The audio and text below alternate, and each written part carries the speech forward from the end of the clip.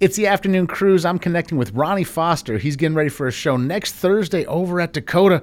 Ronnie Foster, thank you for catching up with the afternoon cruise.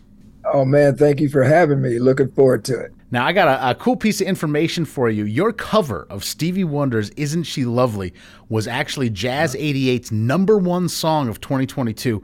We played it more than Really? yeah, played it more than any other song. And I'm the music director. I definitely programmed it, but a lot of DJs were just adding it into their set because, I mean, I program pretty democratically, you know, so a lot of the tunes we put in get played the same amount, but DJs are stepping up, playing that song more, putting extra spins on it. From your point of view, why do you think that is? What makes that song so awesome and so cool? I think, well, first of all, you know who wrote it. So, Yes. Stevie wrote it. If you look back on a lot of my albums, I've always done a Stevie tune. So we did this version, kind of a shuffle thing, little different thing on the chords. Because like Steve gives me a hard time sometimes. Oh, those aren't the right chords. I said, yeah, they're the right chords. I said, that's by arrangement. I heard a similar story about Joni Mitchell and Prince being at a piano next to each other. And Joni goes, "What are you playing?" And Prince goes, "I'm playing your song." And she goes, "I can't hear it inside of all the stuff he was adding to it." So right. maybe folks that are decorated. I had no idea that you had a personal relationship with Stevie Wonder. That's got to be so cool to know the man and also to have him sort of rib you about the chords. I think the arrangement is spot on and just a beautiful rendition. Yeah. We're born a day apart, by the way.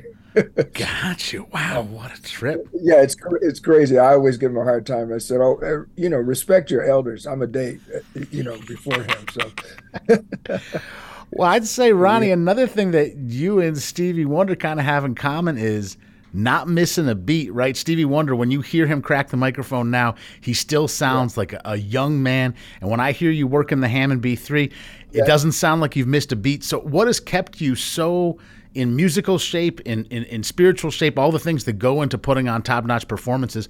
How are you able to do that, well into your years, but still sounding so fresh and invigorated on the instrument? I appreciate that. I love what I do. I feel I still have a lot to say musically, especially with, my return to Blue Note and all that, and dealing with Don Was, who's a genius, by the way.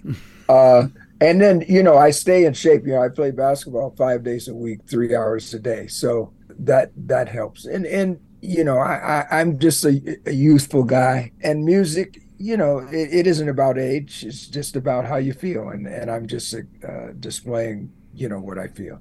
Are you so youthful and optimistic that you think the Knicks have a chance over the Miami Heat, or are you not quite that optimistic? I'm not sure.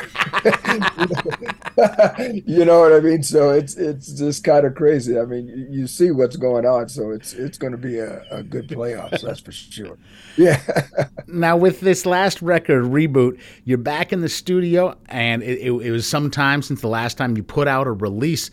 Right. So much has changed technologically. You're still trying to capture the spirit of music in a recording environment, but what was the most exciting thing for you about being back in the studio to make Reboot? One of the beautiful things for me was that my son played drums on Four Cuts.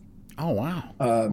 My daughter designed the cover, and she's a musical phenom herself, and also very creative. And she took Alfred Lyons type photographs in the studio. And so having your family involved like that, it was great. Then on top of that, Michael O'Neill, who's on guitar on the album, and so Jerry Lopez, who did the intro, the flamenco intro to Carlos. All good friends, all family. Lenny Castro, Luis Conte, Jimmy Brandley was somebody I didn't know. And he came on at the last minute because we had a couple other friends that were supposed to play drums on a couple other things, and they unfortunately got sick. Yeah. So, it was that time period, with COVID and all that. So anyway, Michael Neal suggested Jimmy Brandley. And I'm glad it happened that way. Things happen for a reason. So we had everybody had a great chemistry and we had a lot of fun.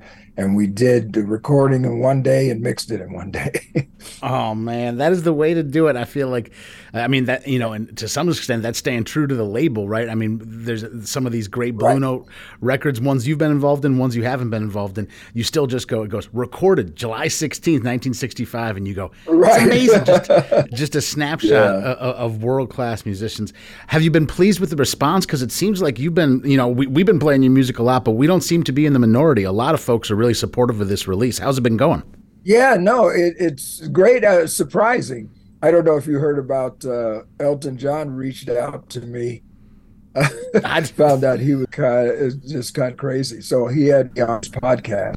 We had like 20 minutes, before he went on, and we just chatted and talked about music and life and all that stuff. Beautiful guy, knows his music, knows his music. He is a beast. We were talking about, he's talking about some of his favorite org players. Groove Home, McDuff, Jimmy Smith. And one thing he said to me, it made me really laugh, was he says, "Oh, yeah, I used to play Jimmy Smith's The Cat on a Farfisa organ."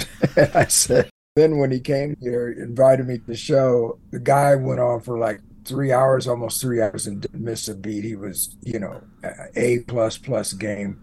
And then at the end of the show, he actually gave me a shout out, oh my which was I was not expecting, So it was, yeah, a beautiful thing. So that was a great response. And then, we're just getting, just a lot of feedback from. We got a lot of great interviews, even in the UK and Europe and besides the States. So, yeah, I'm very, very, very happy with what's going on and trying to get out here and get on the road, to support it even more. Yeah, it's an exciting time, and you know what reboot means, right? yeah, So that's exactly. what we're doing. I'm chatting with Ronnie Foster. He's getting ready for a show next Thursday over at the Dakota. Just talking a little bit about Elton John. And man, Elton John is kind of like my perfect segue here because the last person I heard on Elton John's radio show was Q-Tip. And I got to do the obligatory A Tribe Called Quest question because I was born in 1981, Ronnie Foster. The first time I heard your music was in, I don't know, going into seventh grade and hearing Electric Relaxation for the first time. You got introduced to this whole generation of musicians through Q-Tip, and then J. Cole and Kendrick Lamar flipped it as well. This is the Mystic Brew composition. How did you first find out that this new generation of musicians was utilizing some of your source material? Well, this was a very interesting story you bring up because there was a guy, I can't think of his name now. He's a DJ, in England and one of the forefathers of acid jazz in the UK. And he happened to call me one time and say, "Hey, man, we're playing your music. We love it. Da da da da." He said we were going to do a remix on Mystic Brew, but Tribe Called Quest did it already. And I said, "They did?" And so I went in and found it. And back in the day, this was very prevalent in the hip hop world of not getting licensing and just sampling stuff and going with it, right? So then I reached out to and took care of everything, and we're all good. So and I've since talked to Q-Tip a few times last year and this year. When I'm at the gym, I'm playing with guys. Maybe the oldest guy is maybe like 30, Oh my but God. it's a lot of youngsters. Okay, we're running full court, by the way, and a lot of youngsters. Somebody will go that knows me and say, "Oh, old school man. He's in the music." They find out, J. Cole is kind of the newest, and they say, "Dude, oh, is that you, man?" Oh, and they follow me on Instagram and all this stuff. So it's fun like that. Oh man. Well, A, I'm glad you're getting your money when they use it, and B, I'm glad it's making you cool on the basketball court. That's a win-win. Now, Ronnie, I assume you visited Minneapolis plenty of times in your long career. Do you got any things you love about the city, things you're looking forward to doing besides for hitting the Dakota when you come through town? Yeah, Minneapolis has always been a very musical town. I got, beautiful friends there with the Peterson family. I already talked to Ricky and he said, "Oh, yeah, I'll be there. I'll be there. Don't worry." Because he's on the road with Stevie Nicks. Right. But he said, "Yeah, I'm looking forward to it." So I'm really looking forward to coming there and sharing what we do. We just had a successful 3 shows in New York last week, and 3 sold out shows. So we're, feeling that was pretty good for a Monday. Do you have a relationship, or excuse me, I should use the past tense. Did you have a relationship with Brother Jack McDuff, somebody who spent a lot of their life in Minneapolis? Oh, okay.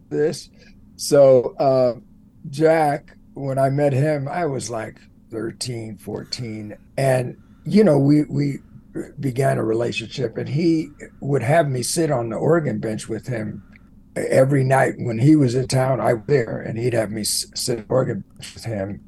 And, I'm just soaking it up. I'm just happy to be on the bench, right? Right. while he's doing his show. But one time, which was kind of crazy, there was this time where Joe Dukes, the drummer, had a solo, and Jack would just hold this one chord. And one night he looked over at me, he says, "Ronnie, grab this." And so he gave me the chord, and I held the chord, and he went down to the bar and got a drink. And Joe Dukes is going off, on his solo, and Jack is looking at me, smiling, giving me thumbs up. I was thrilled just to hold the chord, because that's all, you know what I mean? Yeah, so that was a great, great memory. But he was always, and a lot of the other masters, I was very fortunate to, have a relationship with. It was just, knowledge and inspiration. I don't know if you know that I started studying with Jimmy when I was 12. I did not know that. Yeah, Jimmy Smith. And Jimmy introduced me to George Benson when I was 14. So, and then George and I started hanging out. And then when Lonnie left to go out on his own, I started playing on the weekends when I was 15 with George. So, and then, the rest of that history with Reason and all that stuff. So, because he was the one that got me off of organ to play keys as well, just added to my thing. Jack, Groove. I'll tell you a quick story about Groove Holmes. So he, one time we was in town, and I had done a gig, and I had to rent a U-Haul to take my organ back home. And I was talking with Groove, and he says, "Man, come on, I got a trailer. Let's go pick up your organ." So he, took me to the club, pick up an organ, and helped me take it home. Those kind of relationships. Johnny Hammond Smith. Johnny said to me one time, he says, "Listen, you know why we let you come up and play?" And he's talking about, most of the guys would let me sit in. And he says, "Because you're not trying to prove something, and you love to play." So that stuff is yeah. Herbie I met when I was 13. In fact, if you listen to the turnaround on Swingin', I met Herbie when I was with the group, in Herbie, Ron, and Tony. I used to carry my melodica around with me, so I went up there to this club that I could always sneak into, and I said, "Herbie, I said, I'm a young organ player.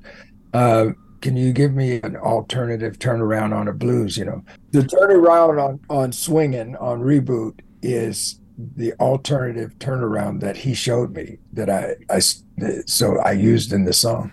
Oh, so yeah, that's that kind of stuff is crazy. Like I said, I was very fortunate to be exposed to those guys at an early age. Well, much respect to him, much respect to you, Ronnie Foster, because you were one of the names, you were one of the guys, and I'm so thankful that you're back making music in the studio, so thankful that you're out on the road. Yeah. You're going to be coming to the Dakota next Thursday, playing. Who's coming with you on the gig? Right.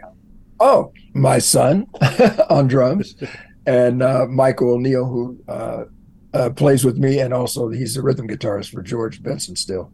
Because we used to work together with George, and I brought him on to Stevie's band one time when I put a little band together for Stevie for tours. So, yeah, so it'll be the three of us. It's high energy, and I expect to see you there. So, oh yeah, I'm getting a babysitter. I'll make sure I can make my way out. So. Okay, that'll be great. Absolutely. Well, Ronnie Foster, we appreciate you chatting with Jazz 88. We'll catch you next Thursday at the Dakota, and thank you for taking time to chat with us today. Right, and thanks to all the listeners, all the DJs for playing our music. I really do appreciate that, and I will see you next week. Sounds good, my friend. You have a good one. All right. All right, peace. Peace.